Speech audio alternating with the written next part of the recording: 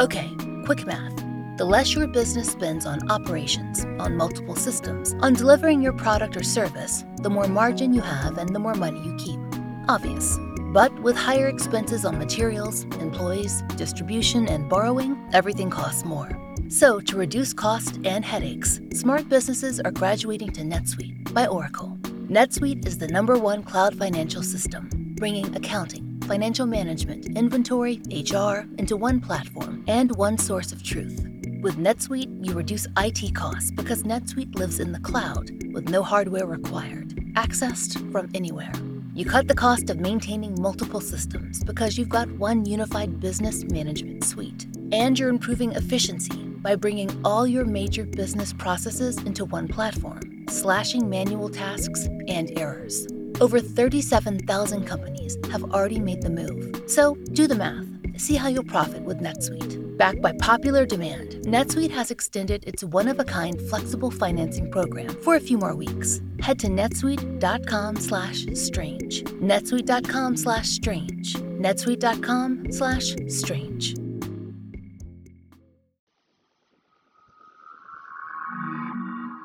I'm Laura Norton, and this is One Strange Thing, the show where we search the nation's news archives for stories that can't quite be explained.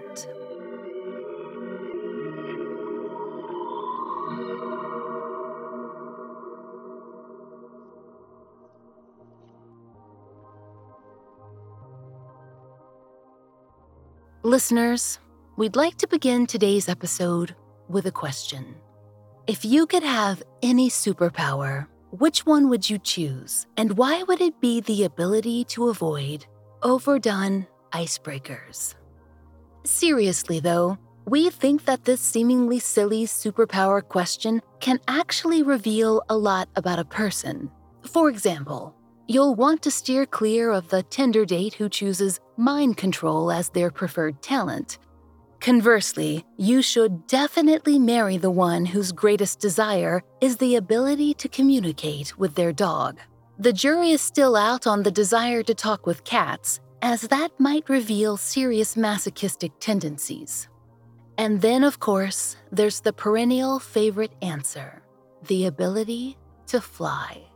Just imagine, what if you could avoid the rush hour traffic, avoid cramming onto crowded buses or trains, and just go? You, the fresh air, the views, the birds, no more booking flights or taking off shoes for you. We really do get the appeal. Of course, in practice, we imagine it be a bit of a nightmare. The wear and tear on your hair alone would be monumental, and imagine the sunscreen you'd go through. And the heat? Well, poor Icarus made that pretty clear, we think.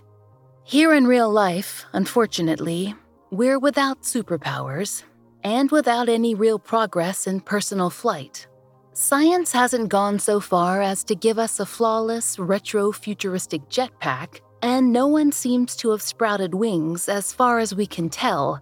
But if you have, please do get in touch. This podcast doesn't write itself.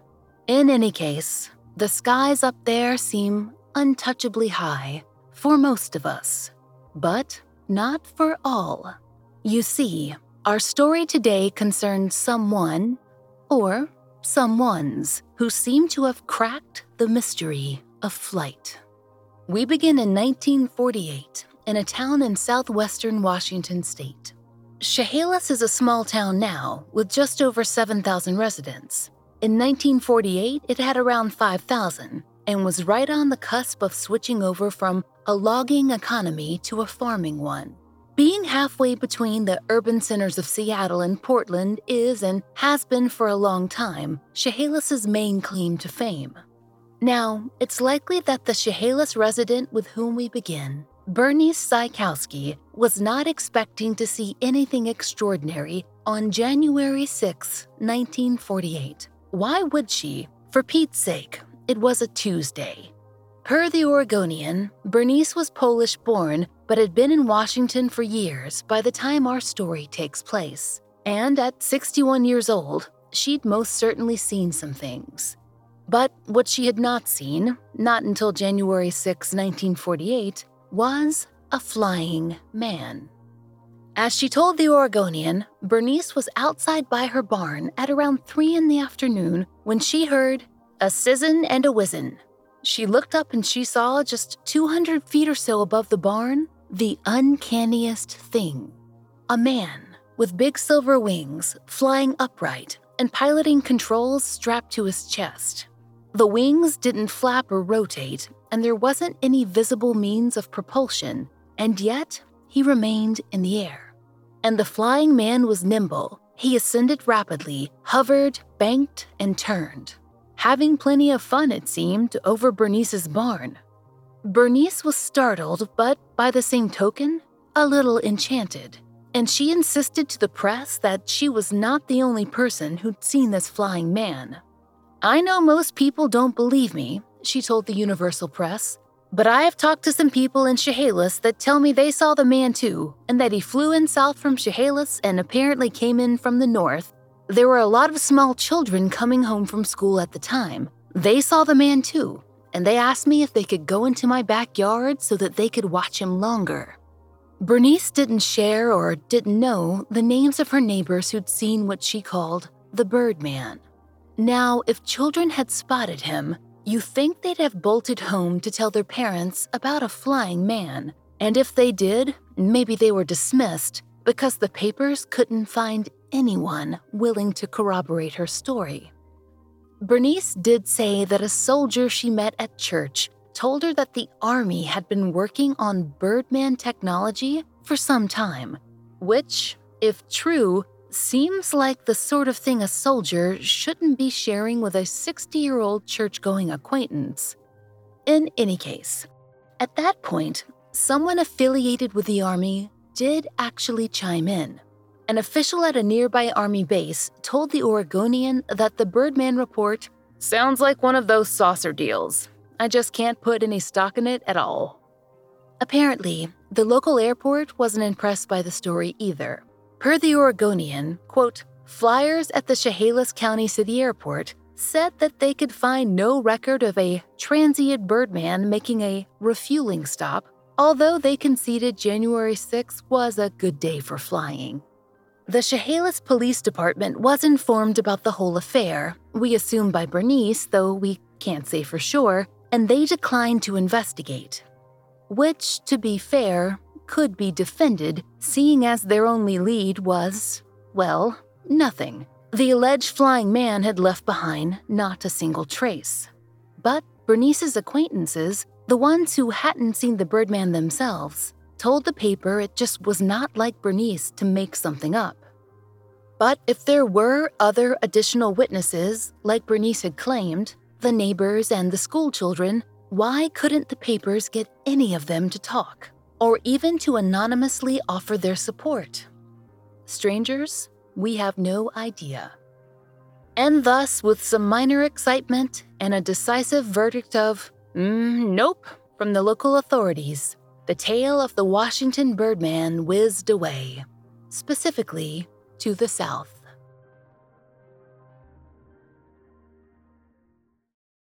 This episode is brought to you by Shopify. Whether you're selling a little or a lot, Shopify helps you do your thing, however you cha-ching. From the launch your online shop stage, all the way to the we just hit 1 million orders stage. No matter what stage you're in, Shopify's there to help you grow.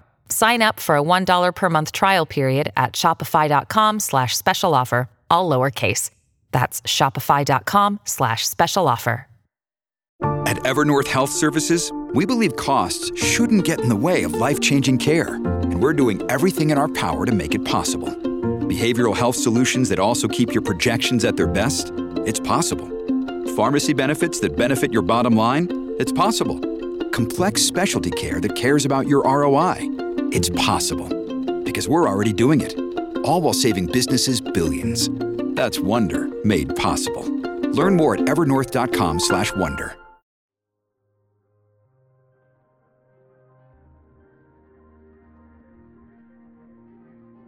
Four months later, the Oregonian ran another story about a Birdman, but this time not in Chehalis. It seems that the Chehalis Birdman might have continued heading south, And he'd ended up 40 miles south in Longview, Washington. And this time, he wasn't alone. On Friday, April 9th, 1948, a woman named Viola Johnson was outside her place of work, a laundromat. She was, presumably, minding her own business, maybe taking in the fresh air, a welcome break from the machinery and detergents inside. Whatever she was up to, the 56-year-old widow was interrupted when something caught her eye from above. 3 figures hovering 200-odd feet in the air. She yelled for her coworkers, but as Viola told it, only one of them, James Pittman, got outside in time to see the flying men. Now, Viola was the only one quoted by the Oregonian, though it seems that both she and James Pittman spoke with their reporter. As Viola told it, they looked like 3 men in flying suits flying through the air. They wore dark, drab flying suits. They were going at about the same speed as a freight train and had some kind of apparatus on their sides which looked like guns. But I know it couldn't have been guns. Why she was so certain about this, we have no idea. In any case, Viola told the Oregonian that she could not see the flyers' faces or arms, but was certain they were men wearing boxy gray uniforms and goggles. Like Bernice, she couldn't see any propellers or motors, but thought that she might have heard one, something that sounded like a jet engine, but quieter. The Oregonian noted that several other Longview residents had complained about hearing plane motors that afternoon, and some had reportedly seen 3 planes circling Longview at high altitudes. Might they have actually seen birdmen, high enough in the air that they were indistinguishable from normal aircraft? Hearing and seeing planes is, of course, far from a solid confirmation, but still, it seems like 2 eyewitnesses plus a few ear witnesses and sort of eyewitnesses. It all adds up to a somewhat more credible story, right? Well, wrong. We regret to inform you that there was, unfortunately, a catch. Per a story picked up by the International News Service, James Pittman, Viola's co-worker and co-birdman seer, reneged, and fast. The following day, the INS ran a story which began as follows. James Pittman, a Longview janitor, cried uncle today. After much joshing from his friends, he said he had not seen 3 flying men after all. We don't, unfortunately, get any further details about the joshing James endured. We assume it was absolutely grueling, the joshiest of joshings. Whatever a joshing is, it was enough for James to declare that he and Viola had not seen flying men. It had been a practical joke on their co-workers, and nothing more. But per INS, Viola remained adamant that what she told the Oregonian was true and that the flying objects had very clearly been men. You'll recall that, in the original article, other residents had seen what at least appeared to be planes, behaving unusually sure, and that there were 3 of them circling Longview. So, was Viola mistaken or lying? Did 3 planes somehow grow legs and heads and descend 200 feet in the air, but only for her? It's at this point that we must give a nod to what seems to be the officially sanctioned explanation. If the following works for you, please feel free to adopt it and go on with your day. But, strangers, we'd be lying if we said that we weren't left with some lingering questions. The day before Halloween, in 1976, nearly 30 years after the sightings in Chehalis and Longview, an article appeared in Centralia, Washington's Daily Chronicle, titled, "Beware, the Mothman Cometh." You'd probably expect some spicy cryptid content. We sure did. Regrettably, what you get instead is fairly milquetoast, a very broad overview of Mothman sightings in the U.S. and abroad. The important bit here is this. There is a very interesting addendum to this overview, addressing the, quote, winged weirdie spotted decades before in nearby Chehalis. Interesting how, you might ask? Well, it seems that as far as the Daily Chronicle was concerned, Bernice Zykowski's sightings of the Chehalis Birdman was solved not long after it happened. In the article, a Mrs. George Zykowski, relationship to Bernice unclear, expressed displeasure with how the press handled the whole Birdman thing. They made it seem so dumb. Bernice was old country, and when she tried to explain what she saw, it sounded weird, hard to understand. As Mrs. George Zykowski told it to the Daily Chronicle, the family had decided that the Birdman Bernice had seen was actually a man in a parakeet. As the author clarifies, that's a precursor to the modern hang glider and paraglider. As Mrs. George Zykowski told the paper, they were trying to find some place to use hang gliders. There were those who felt that the area would have been a good place for it. The region of Washington that we're discussing is about as flat as the state gets, so it would make sense that the proto-hang gliders were interested. Fewer mountains to run into as they worked out the kinks. And, as the Daily Chronicle points out, the sight of such a thing could well have appeared otherworldly to Bernice. Quote, "To Mrs. Bernice Zykowski, born in Poland and used to old country ways, the contraption was something strange. And it was, really. Any flying man is." It's a solid line of reasoning, if we do say so ourselves. Or it might be, except for one strange thing. Hang gliders don't make erratic movements, or shoot up and down in the air, or make any mechanical sounds. They glide. The Birdman in Chehalis and Longview did much more than glide, according to the people who apparently saw them.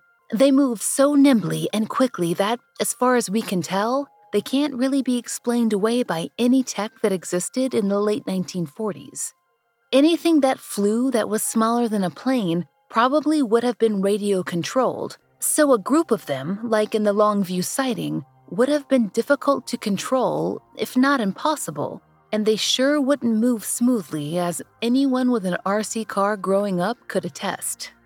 Maybe a modern drone could mimic that behavior, maybe. And even we have to agree that the likeness doesn't make the potential explanation any clearer, because we're not quite ready to make the leap into time-traveling drone territory. So, what's left as far as an explanation for the Birdman? There are two schools of thought as far as we can find. The first is utterly on brand for this show, and a few of you have probably been shouting it into your empty cars for 15 minutes now.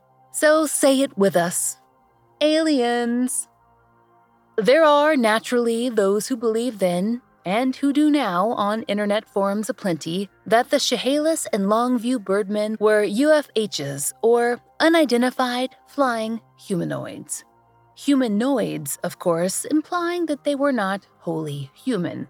According to the Oregonian, Bernice Zykowski, the Chehalis woman who saw the first Birdman, said she described it to a man she knew, and that man, without missing a beat, said it sounded like she'd seen an angel.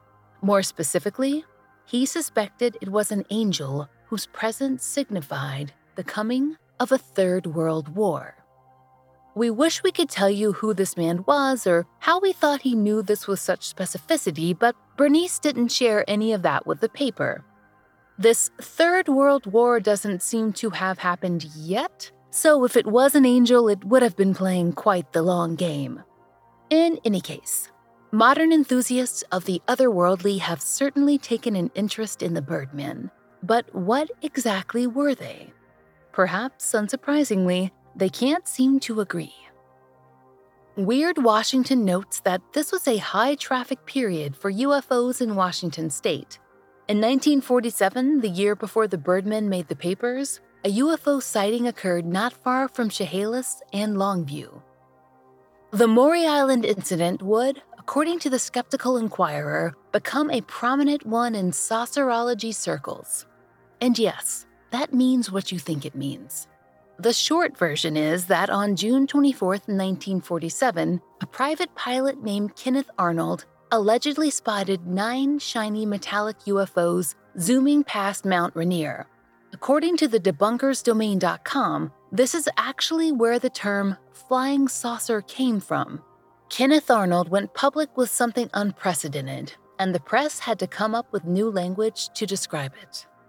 A private harbor patrolman backed up Kenneth's story with his own sighting and said that he had seen fragments of material that had fallen from the UFOs. Heavy fragments that allegedly, when they fell to Earth, broke the arm of one of his crewmates and fell on, we're sorry to spring this on you, a dog.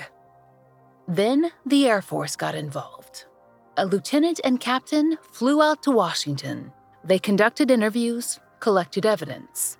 And then, on their way back to the base in California from which they'd come, their B-25 plane caught fire and crashed in Washington. Both the lieutenant and the captain perished, their plane and its contents all but destroyed.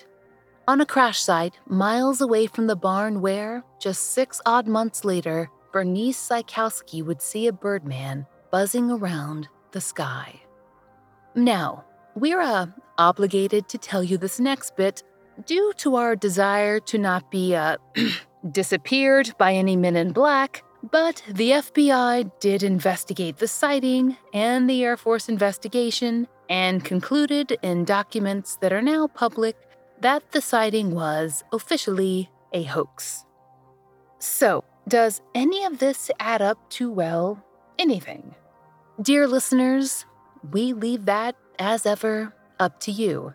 Chehalis and Longview are 40 and 80 miles away, respectively, from a military base. And it's worth noting that as all this was happening, a hometown Seattle aircraft manufacturer, one called Boeing, was finding its post-war wings. Is it out of the realm of possibility that some secret but very man-made technology was being tested in some little towns well south of Seattle? Well, according to JSTOR Daily, the U.S. military wasn't publicly working on jetpack technology not until the mid to late 1950s. And of course, we always trust official statements made by military intelligence. That's why we are not at all interested in Area 51. Yep, definitely not interested. We will never tell you what to think, strangers, but we'll remind you, as a closing note, that dealing with realms of possibility is a tricky thing. After all, there was once a time when it was impossible for humans to defy gravity at all. And now, certain people, bored rich people, go to the edge of space just for fun. So for our part, we certainly don't consider the sky to be a limit.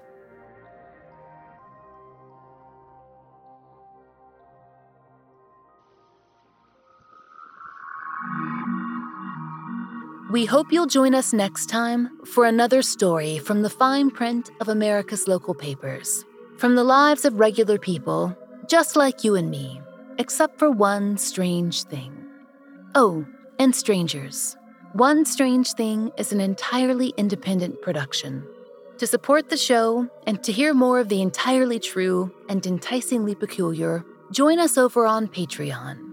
There, you'll receive early ad-free versions of our regular episodes, plus premium episodes, blogs, monthly live streams, and more, all for just $5 a month. We hope you'll check it out. There's a link in our show notes.